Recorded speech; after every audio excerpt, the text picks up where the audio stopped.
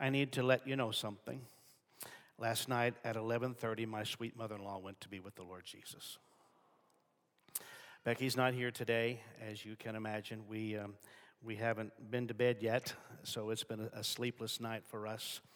But something that is pretty incredible. It's been about a 2-month journey for us since she suffered a stroke on October 4th, if you'll pardon this personal moment.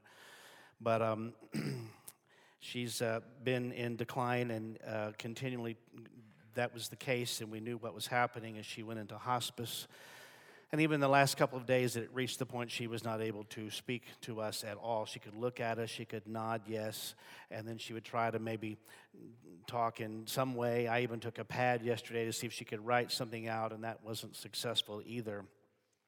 Last night, we knew we were getting closer, and Becky was on one side of the bed and actually sitting on the bed and was pretty weepy because her mother was in such a state of decline, and we were trying to understand. She was trying to say something to us. And so finally, she did it like this. It was at 9:30 last night. She put her 2 fingers to her lips, and that was about all the energy she had. Put 2 fingers to her lips, and she pointed to Becky, and she waved. And so Becky said, "Mom, are you kissing me goodbye?" And she went. And then she moved her eyes over to the other side. She looked at me, and she mouthed, "I love you," and she waved goodbye. Isn't it amazing how people know that? And 2 hours later, she was gone. And so we are so thankful that today she's in the presence of the Lord Jesus. So I'm a little raw today, okay? That could be good news or bad news. I'm not sure which. It could be either.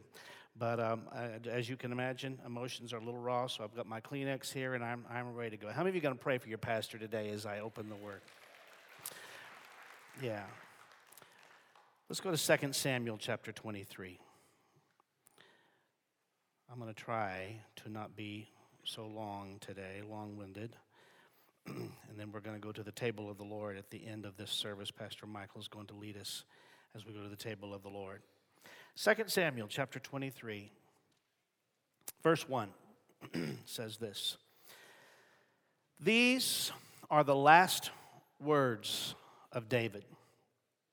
I was reading that because I have been, 1 and 2 Samuel have been a real focus of mine actually over the last year.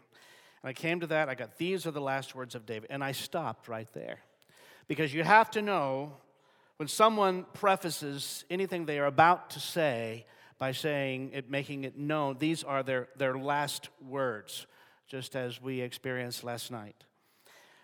It's going to be incredibly significant. It adds significance to what they're about to say. Because here's a man who's lived his life, had an incredible journey, phenomenal things have taken place, and now he's at the end of his days. And whatever he's about to say at this moment has to be incredibly important. Now, having served this fellowship over 37 years, I've had many times where I have heard the last words of people from this fellowship and was there when many of them actually passed away. When you experience that last moment with someone and you hear their last words, you don't take it lightly. It has incredible significance because this is what is said at the end of their journey. And you realize that at the end of it all, when it was all said and done, what they're telling you now is really what mattered the most. It was just a few years ago that in the house right across the street from our home, a teenage daughter hanged herself in her own bedroom. And I often have looked out my window where my study is in my home, right across at that house, and I've wondered many times, I wonder what her last words were. I just can't imagine what she was thinking. Young or old, regardless of the length of that life or journey, it's what's said in the final moments that reflect your value system. In other words, you're going to come to that moment and say, this is what matters most to me. This is what has been incredibly important to me, and it reflects who you really are. And I've wondered about myself. If I were in my last moments, what would my words be? Well, I can tell you what they would have been on March the 8th, 1993, when a man and his female partner somehow managed to get into my hotel room in Mobile, Alabama, and he held me at gunpoint while she gathered the few possessions that I had on me.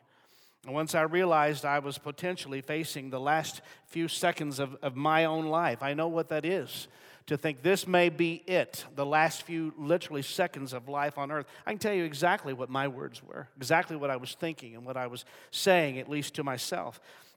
My first thoughts went to my wife, as you can imagine. Any loving husband would think that, and how she's going to go on from this point. I began thinking about the possibility of what's this going to mean for her, and what she needs to do initially, and then going on forward. And then, of course, my next thought went to my two children, who at that time were 10 years and 5 years old. And I pled with God, not so much for my own life, but I pled with God for His safety and protection over my family. And I couldn't imagine how they could get along without me. That was my thought also. But it was going to be up to God to make up the difference.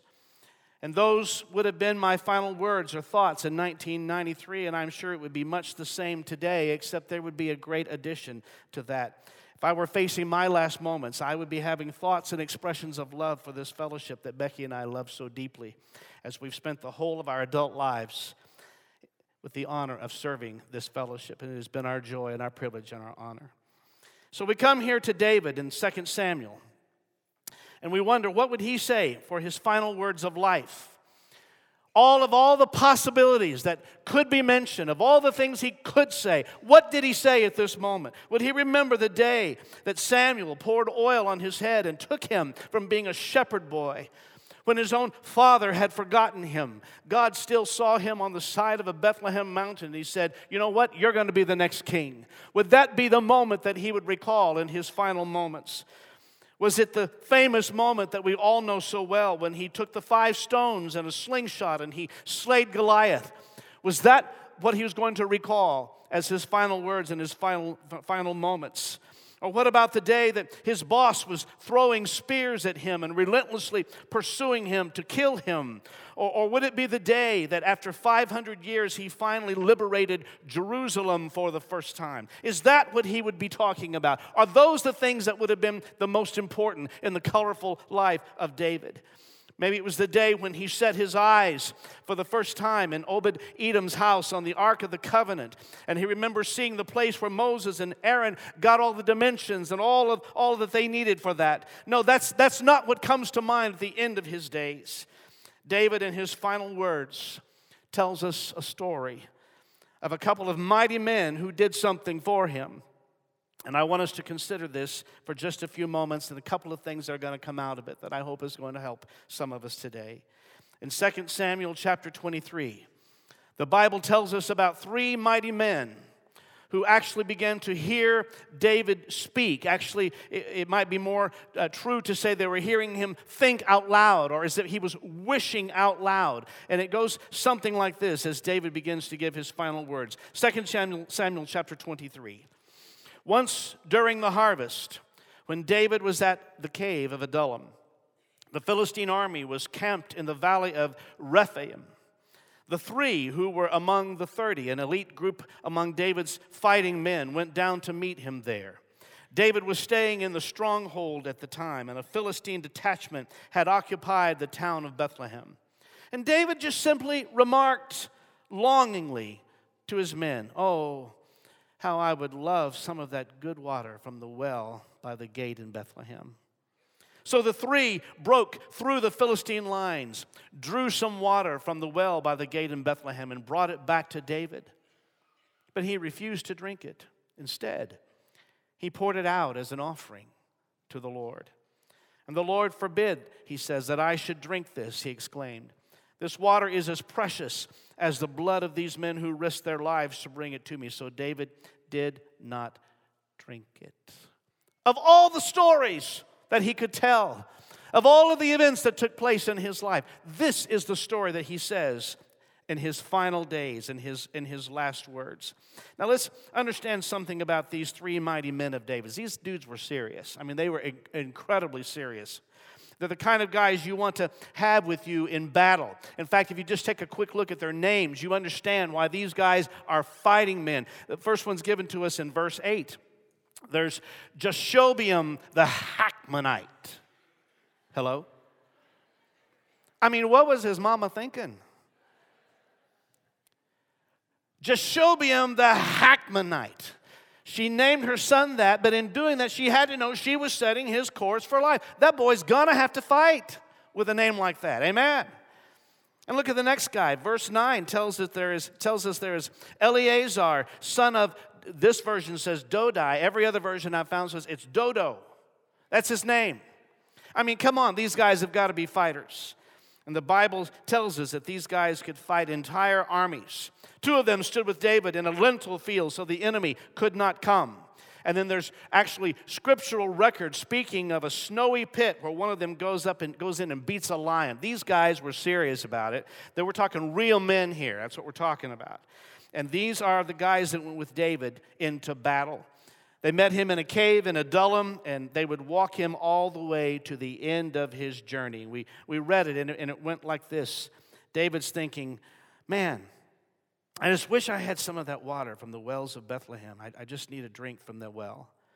And the Bible tells us this, and I want you to hear this carefully this morning, that though it was never a command, just a craving that David expressed, his 3 mighty men said to each other, in fact, I can almost see it in my playful imagination. They're sitting around, they hear David the king say that, and I can see one looking at the other one like, you thinking what I'm thinking? If he wants it, yeah. You down? You down for this? Yeah. And so they go, and they break through the enemy line, and they go into Bethlehem, because at that time it was being controlled by the Philistines. And they get into the enemy lines, and they get some kind of container of water, and they bring it back to David. Now, just to put it all clearly into perspective for us today, it's 7 miles away, okay? And who knows what kind of strategy that they had to engage in to make this happen as they're breaking through enemy lines just to go get some water.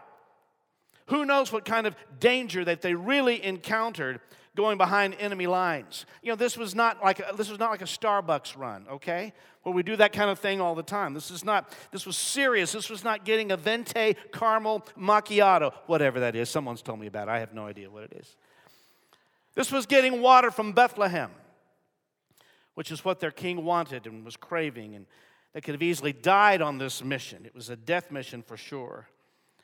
And of all the stories of David's life, out of all the wealth of experiences in his final moments of life, this is the story that he remembers. And you have to ask, why this story? Why is this the one that comes to mind? Well, I want us to explore a couple of ideas that may help us today. Obviously, David had an incredibly strong and developed relationship with these 3 mighty men of battle. And the first of a couple of points I want to give you, I don't know how many I'll get to, but let's plan on a couple. Number 1 is this. The greater the relationship, the less need you have for rules in that relationship. Say that with me. Is it up there? Can we have it on the screen? No, we don't. The greater the relationship, the less need you have for rules in that relationship. This effort of getting water for David was not based upon a command. He did not order them to go get him some water. It was as if David was simply thinking out loud or wishing out loud. It's somewhat reminiscent of Isaiah in his 6th chapter, where he is listening to the Trinity when they are saying, "Whom shall we send and who will go?" And remember the famous words of Isaiah where he said, "Here am I, Lord, send me." And they weren't even talking to Isaiah. But it seems like the greater the relationship, the less need there is for rules in that relationship. You know, I don't need a list of rules to love my wife, because the relationship is strong. I don't have to have a piece of paper that tells me every day, okay, when she gets up, say, "I love you." I love you, Becky, okay? And you look lovely this morning at 6 a.m. And you look lovely this morning at 6 a.m. I don't have to have that, because the greater the relationship, the less need there is for those rules to guide that relationship. Now, to be honest, as pastors, we often have to put some rules in place for troubled marriages. That happens all the time. When the relationship is weak and when it needs some infrastructure and some structure put in place, we may say, get a direct deposit on the check so that you don't gamble it all away, bucko, or something like that. Or we may say, call on your way home. We may put all kinds of things in place when we're dealing with couples whose relationship is weakening or crumbling or struggling. Because the worse the relationship is, the more need there is for rules and for some sort of structure. You have to set rules in place so that it can be constructed or reconstructed in a healthy way. Why do you think there's instructions on all these things that we buy? Some of you are in the process of Christmas shopping even now, and you look at the packages. Have you ever really looked at the warning labels and the rules on these things that you buy?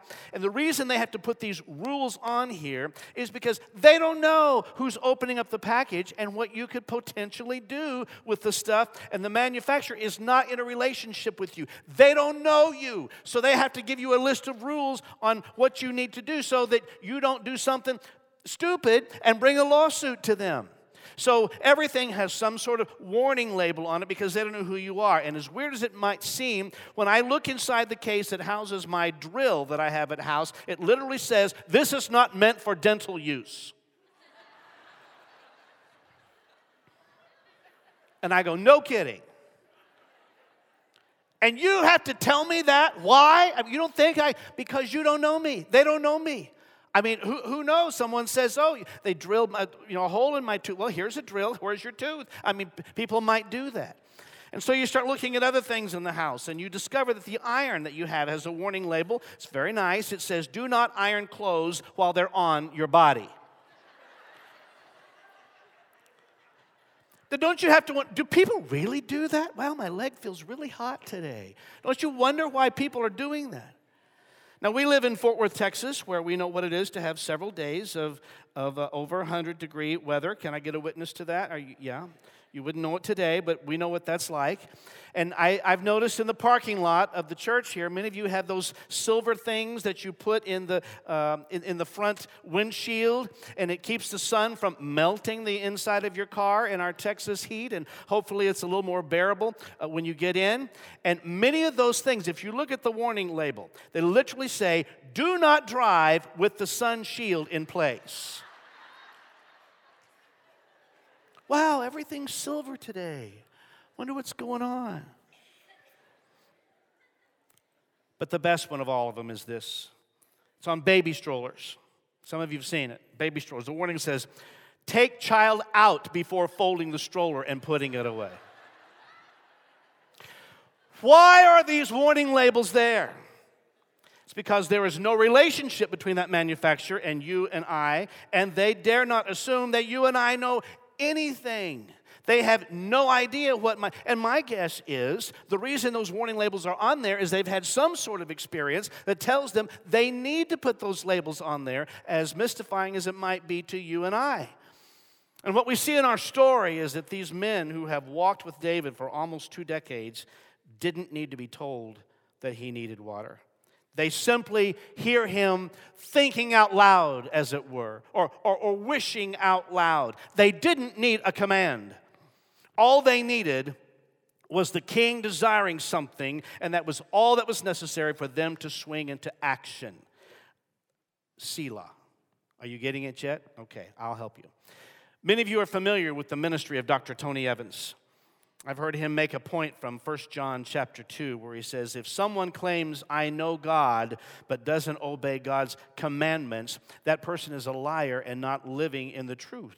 Verse 5 says, but those who obey God's word truly show how completely they love him. This is how we know we are living in him. Notice the difference. Verse 4 talks about commandments. There are those who have to have commands. And then verse 5 talks about those who simply need the word. Whoever keeps God's word truly shows how completely they love him. What he was saying was this: the more we grow toward the Lord, the less we need the commands. All we need to do is hear his word. Can I get an amen to that today? The more mature we are in Christ, the less we need the commands of, oh, guess what? You need to not go here. That's not good for you. You need to be sure you're not hanging out with that person. It's not good. Don't do this. Don't go there. Don't say this. Don't go there. All you don't need the commands. You simply need to hear the word of the Lord. And this was true with I know even with my own dad. Most of you know I grew up in the home of a pastor. My folks would say that they trained me for ministry since I was a pup. That's all we ever knew was ministry in the house in which I was raised. I watched and I observed and I figured out a few things eventually. Sometimes I'm a slow learner. But in the early years, he would say, now, Dan, you need to do it like this. Do this way. This is how we do it. This is how we do it in church leadership. It looks like this. You need to handle it like this. Don't do that. This is the right path. This is the wrong path. And after a while, particularly after I got into my teens and I became heavily involved in ministry with my folks, even in my teens, I started directing the choir when I was 12 years old. And I was involved every Sunday in music leadership with them all those years. And after I kind of began to get the rhythm of it, I didn't need my dad to tell me that. I didn't need for him to tell me what I needed to do to help lift his load and the burden he was carrying of the weight of church leadership. I did it because I loved him. I did it because I wanted to help him. It was done not because of a command. It was done out of my love for him. Hear me, church. The more you grow in relationship, not only with your natural father, but with your heavenly Father, the less commands you need, because your life is not based upon a command. It's based upon pleasing Him and Him alone whom you love and serve. It's not a matter of God having to give commands. It's a matter of the posturing of our hearts being that which says, God, I'm yours to command where you lead me. I will go where you want me to go, and I will do what you want me to do. That's why, church, the greater the relationship, the less need there is for rules. Let me give you the other one. The deeper the friendship, the greater the availability. The deeper the friendship, the greater the availability. Let me unpack it this way. Let's say if I have a relationship with Pastor Michael, and we do, and he says, Pastor Dan, I'd like to talk to you.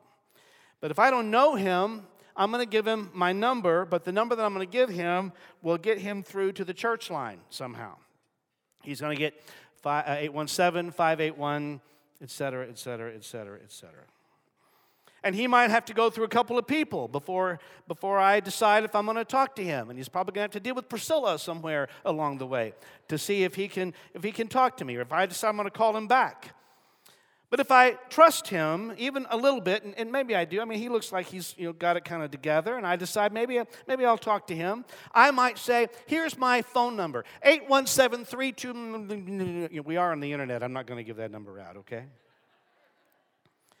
And even with that, I have the option of listening to the answering machine and deciding if I'm going to take his call or not. Man, he just keeps calling. Why is he calling me all the time?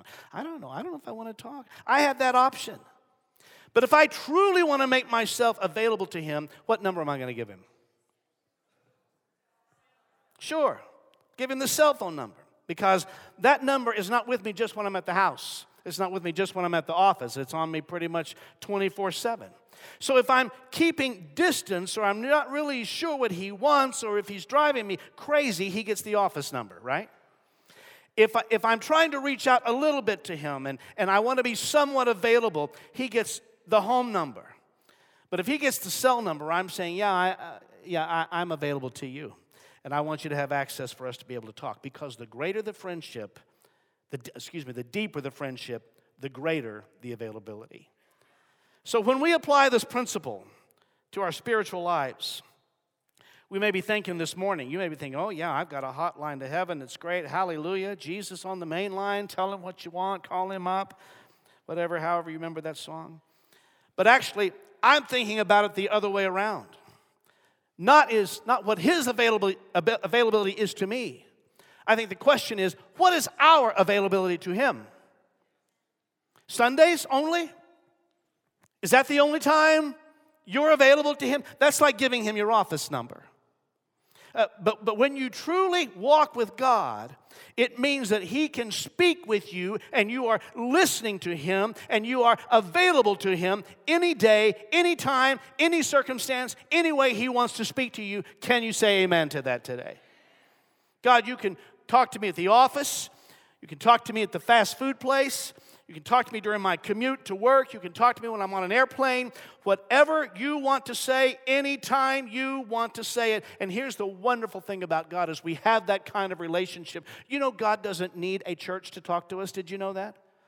He doesn't need all these instruments, as wonderful as they are, the musicians, the singers, and the choir. He doesn't need all of that because he's available. And David's not even talking to anybody. He's just thinking out loud. Man, I wish I had some of that water from Bethlehem. And those who were in relationships said, hot dog, let's go. 7 miles, big deal. Past the enemy lines, no problem. If it's what he wants, it's what he gets. And I bring you now to the conclusion of the story. They come back as I go to 2 Samuel 23, verse 16. We read it earlier. So the three broke through the Philistine lines, drew some water from the well by the gate in Bethlehem, and brought it back to David. Now imagine this scene. David, guess what we've got? Bam! You didn't expect that, did you? There it is. It's just what you wanted. And look what happens. But he refused to drink it. Instead, what did he do? He poured it out as an offering to the Lord. Now, let's just be honest about this. If I'm one of the three mighty men who has just risked his life, hauled myself 7 miles each way, the scripture today would look something more like this. Verse 16a. You did not just do that.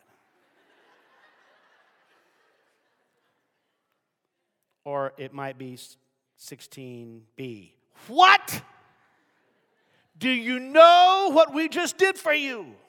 I mean, I would not be standing there singing, hallelujah, I understand what you're doing. I wouldn't be doing that. It would be more like, hold me back. Enemy line nothing. This guy's going down after all we did to help him.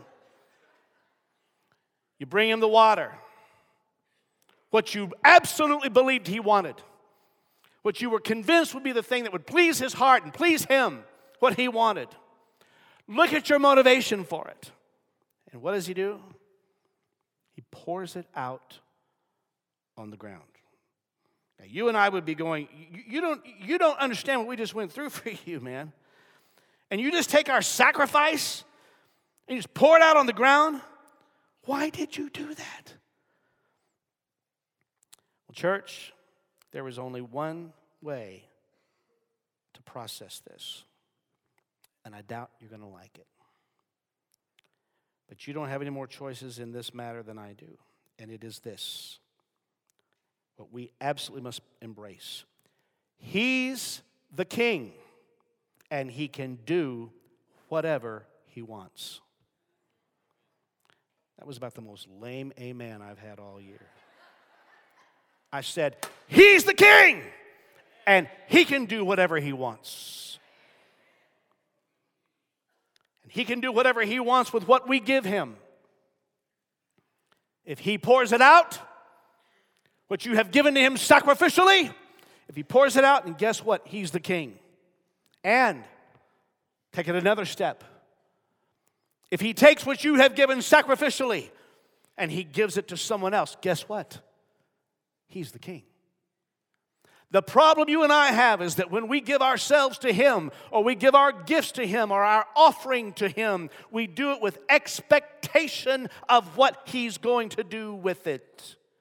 I mean, we went and got him water. The water he wanted, from the well he wanted. Having listened to him have a craving or a desire, and then having my own intense desire to please him, and I sacrificed, and I laid my life on the line, so I bring it to him, and what do I expect? What do I think he's going to do? First of all, I expect some affirmation. Good job, Dan, man. You're the dude. That's really some kind of affirmation, some acknowledgement of what I've done and the effort I've given to it. And I expect him to be enormously grateful. And I certainly expect him to drink it. I'm waiting for hey, you guys are awesome. That's just incredible. And the king, after all we did, takes it and pours it on the ground. Because he's the king and he can do whatever he wants to do with whatever we give him. The thing that messes up the lives of so many people and that can embitter Christians is that we come to God with our preconceived ideas that, God, if I present you my Bible college degree, then surely I will be in the ministry. And sometimes God goes, thank you very much. And he puts it aside. You go, whoa, whoa, whoa, whoa, whoa, whoa, whoa. That's 4 years there. There was tuition involved with that. Like, I'm still in debt for that. But if he's the king, church, he can do whatever he wants. Or have we told him, Lord, this is what I'm doing, and you need to sign off on this? When I was a kid, we had a church word that we used a lot. You don't hear much about it these days. At least I hear it very rarely. The concept behind this word was written into so many of our songs and our hymns. Not so much today. In fact, some of the songwriters, Christian and gospel songwriters of just a few years ago, I've heard them express the lack of this word and this concept in some of our music today. And the word was basically this: consecration. Consecration, which basically means it's something you have set apart for God. You may be consecrating yourself for service in the church, or for consecrating yourself for missions work, or for whatever. Some may have sacrificed or consecrated time for fasting and praying. All that's a good thing to do. But you know what true consecration is, church? It's when you sign the bottom of a blank piece of paper and you hand it to him and you say, God, here it is with my signature and my commitment on the bottom. And you can fill in any detail you want to put on this paper because your wish is my command. But what we tend to do is this. We say, I'll go here, I'll go there. Please don't send me to Africa. Don't send me to certain parts of the world. I'm not going there. And we need to get that straight now, Lord. We need to. I'll do this, but I'm not doing that.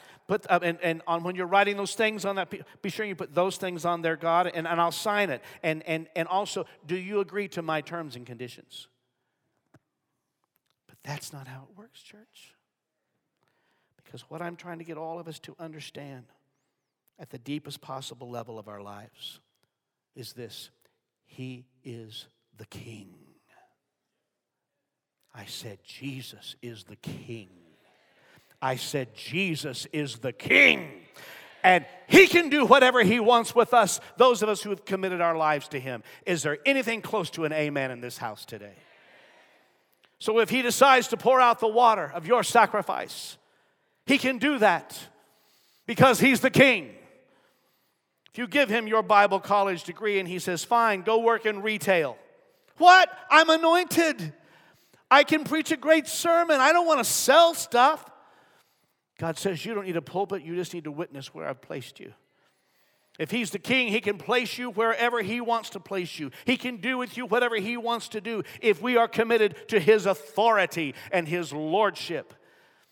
But we have these preconceived ideas that with what we present to Him, He's got to do what we expect. And we have this thought sometimes of, as we remember Abraham and Isaac. I know you remember that story. Give up Isaac. And Abraham puts his son on the altar, and he takes the knife, and he lifts it high, and he starts to bring it down. And what happens? The angel stops him. But can I just tell you from my own experience, sometimes there's no angel there. And sometimes I've taken the knife, and I lift it high, and I'm starting to look around for the angel that's going to stop this. And I'm going, I thought this was supposed to be like Genesis 22, not like you really want this dead. Because I've had vision for this, God. I've had dreams for this, God.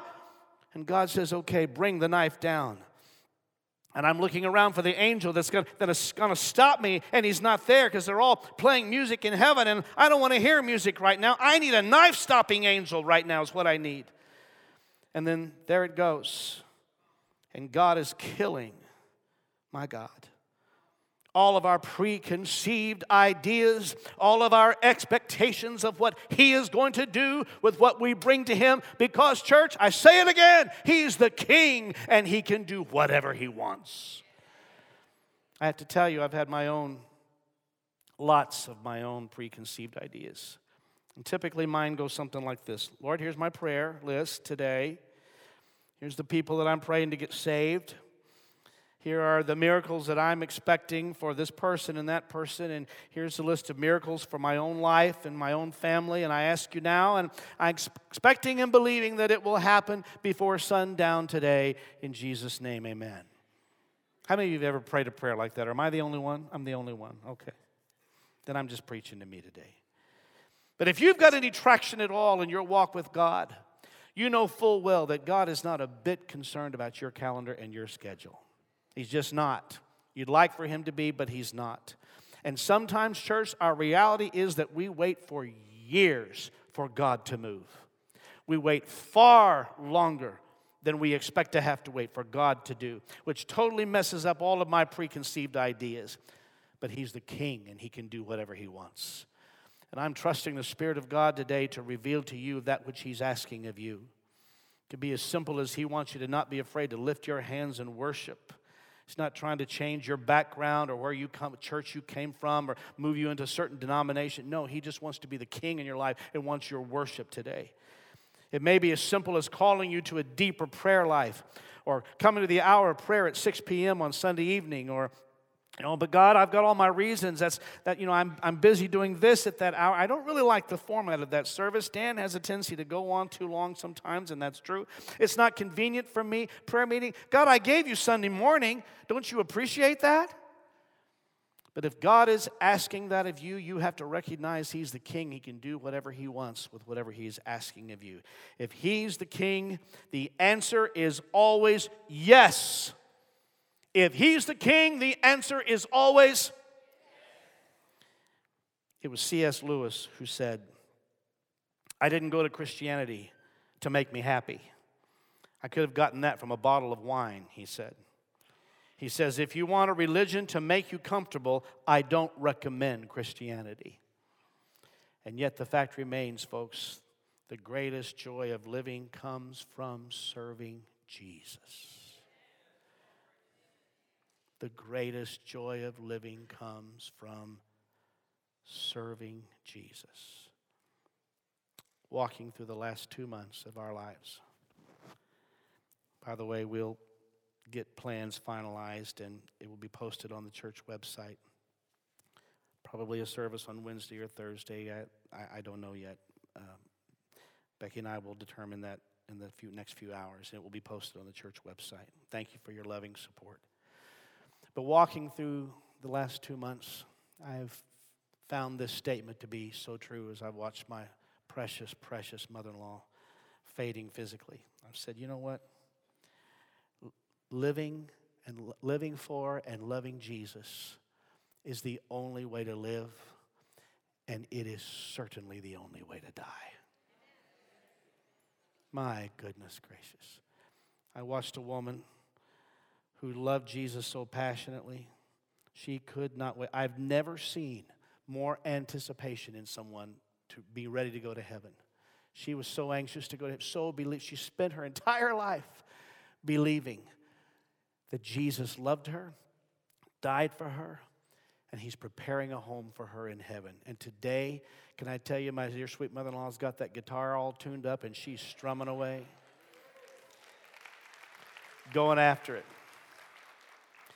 If you ever went to her little apartment, that guitar was sitting right out where she could get to it quickly. And if you even dared to let your eyes look at it, she was picking it up, and your next hour was gone. She didn't sing one song. She didn't stop till 10 or 12 or more until you finally figured out a way to get out of there one way or another. Oh, she loved singing the gospel. Because you know what? My mother-in-law understood He's the King. And He has the right to rule and reign in my life. Some of you have truly run through enemy lines. You could have served in the Red Cross or the Peace Corps. You could have worked in the most war-torn nations of this world. You could be Warren Buffett and give 99% of all your money away. And when you present it to the Lord, He pours it out and basically says this to you: it's not what you do for me. It's what I have done for you. Can I remind you today, as we prepare to go to the table of the Lord, the ushers are going to be prepared to service the elements of communion. Pastor Michael is going to come in just a second. Christians, can I speak to you today? The cross must always and ever be the central and focus point of everything we say and do. The cross of Jesus, amidst all the other things that can come into our minds and our hearts and discussions and theological discussions and all the things we want to talk about, it all comes back to Jesus and what He has done for us on the cross. Amen to that today. And we must always come with hearts filled with gratitude that He has given everything for us to cleanse us from our sin, that He is the sacrifice, the lamb slain before the foundations of the world, that His blood truly satisfied His Father God, so that today when He looks at us, is anybody else today thankful that when He looks at you, He doesn't see your sin, but He sees the blood of Jesus Christ? Is anyone thankful for that today?